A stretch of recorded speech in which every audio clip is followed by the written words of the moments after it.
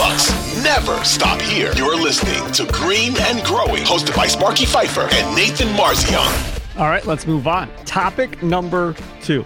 Now, this was taken off of Twitter. It's not necessarily Bucks related, but it is NBA related.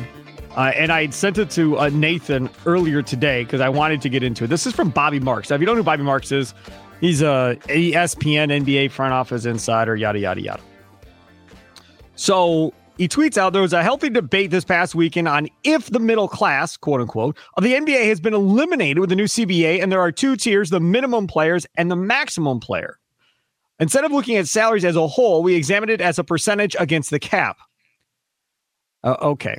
So right there, once you do that, you're telling me that you really don't want to get into the true numbers necessarily, but you want to make it look one way or the other. Either way, the 0.8 to 4.9% group will always be top heavy because of player selection in the draft. For example, 129 of the 259 players in the NBA in 2023-24 are draft picks selected in the past 4 years.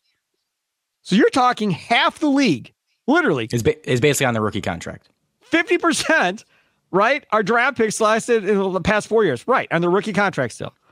The 5 to 9.9% group are players with ranging from 6.8 to 13 million. 29 players, 6% out of 467 players this season are on max contracts. So 29 players are on max contracts. Is that a lot? Is that not a lot? I'm not quite sure, depending on how you want to kind of look at it at this point. But the one thing that's interesting is when you look at that, 6.2% or whatever, it's not in his graph that he put out how many guys were max players in 2022-23, or I should say in 2021 or in 2020. He doesn't give you that stat or that number. That's what I would be interested in knowing. How many max players were in the NBA 2 years ago? How many max players were in the NBA 3 years ago, or 4 years ago, or 5 years ago? How many max players? Has it always been around 29 every year, or is that becoming more and more, and then that middle tier is becoming less and less? I don't think he did a great job of explaining it, unless I'm missing something. Nathan Marzian.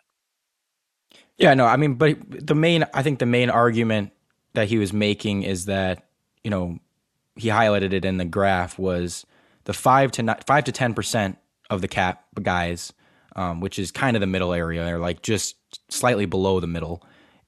There's much more of those guys than there have been in the past 3 years. And so it's kind of showing that, okay, we're not completely getting rid of the middle guys.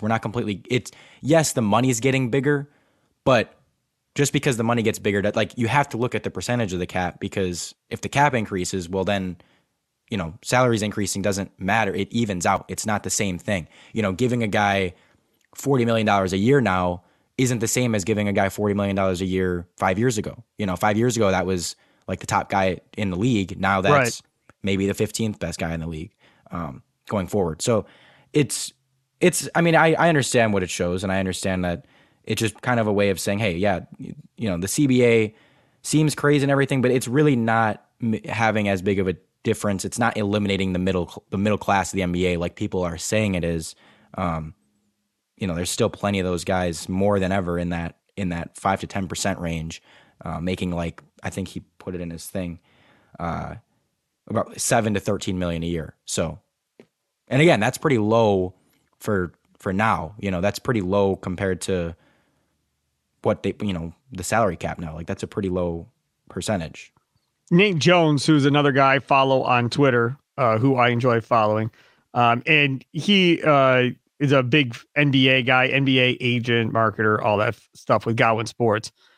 He says it's funny because we just saw Dylan Brooks get 80 million plus, and people are talking about a dying middle class. And obviously Dylan Brooks is not worth $80 million, and that was on them for paying him $80 million plus. But yeah, I mean, from that standpoint, you are right. I mean, guys that are probably getting overpaid to a certain degree, some of these guys, for what they're getting. Now, again, before this salary cap happened, as Nate Jones points out, look at all the money Michael Jordan was making compared to the rest of the roster. I mean, those guys, there was no limit on how much money Michael Jordan could make. He could make as much as The Chicago Bulls were willing to pay him at that point. And you look at Major League Baseball, Shohei Ohtani is going to get $500 million. I'm not even joking, folks. He's going to get a $500 million contract. That is what Ohtani is about to get. So as a fan, do you like it better with a cap on player contracts, or would you prefer it to be wide open and not have a cap on player contracts? The NFL does not have a cap on their player contracts. They have a hard cap on overall salaries, but not on player contracts. The Major League Baseball has kind of a soft cap on contracts or on the roster, but not on player contracts. To me, Major League Baseball and the NFL both would be better off doing what the NBA is doing, having a cap on player contracts.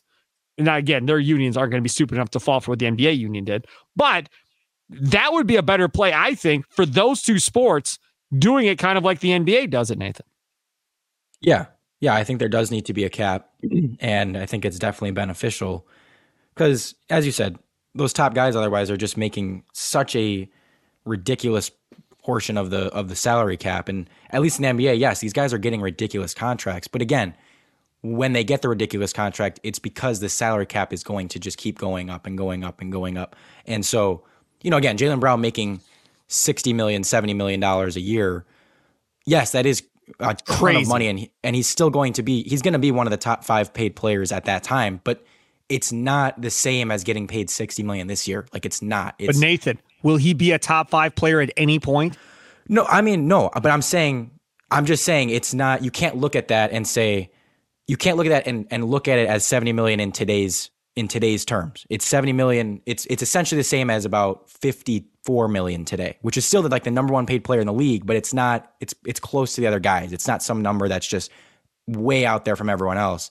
That's what people just, again, don't always think about when these contracts come out for the future. And, Anthony Davis just signed a 3-year, $190 million thing. There's no way he'll be healthy enough to play half those games probably. Yeah, but it's just, again, you just have to look at it at least a little bit of them, especially with the Jaylen Brown thing, where it's like, well, their choices are either sign him or don't.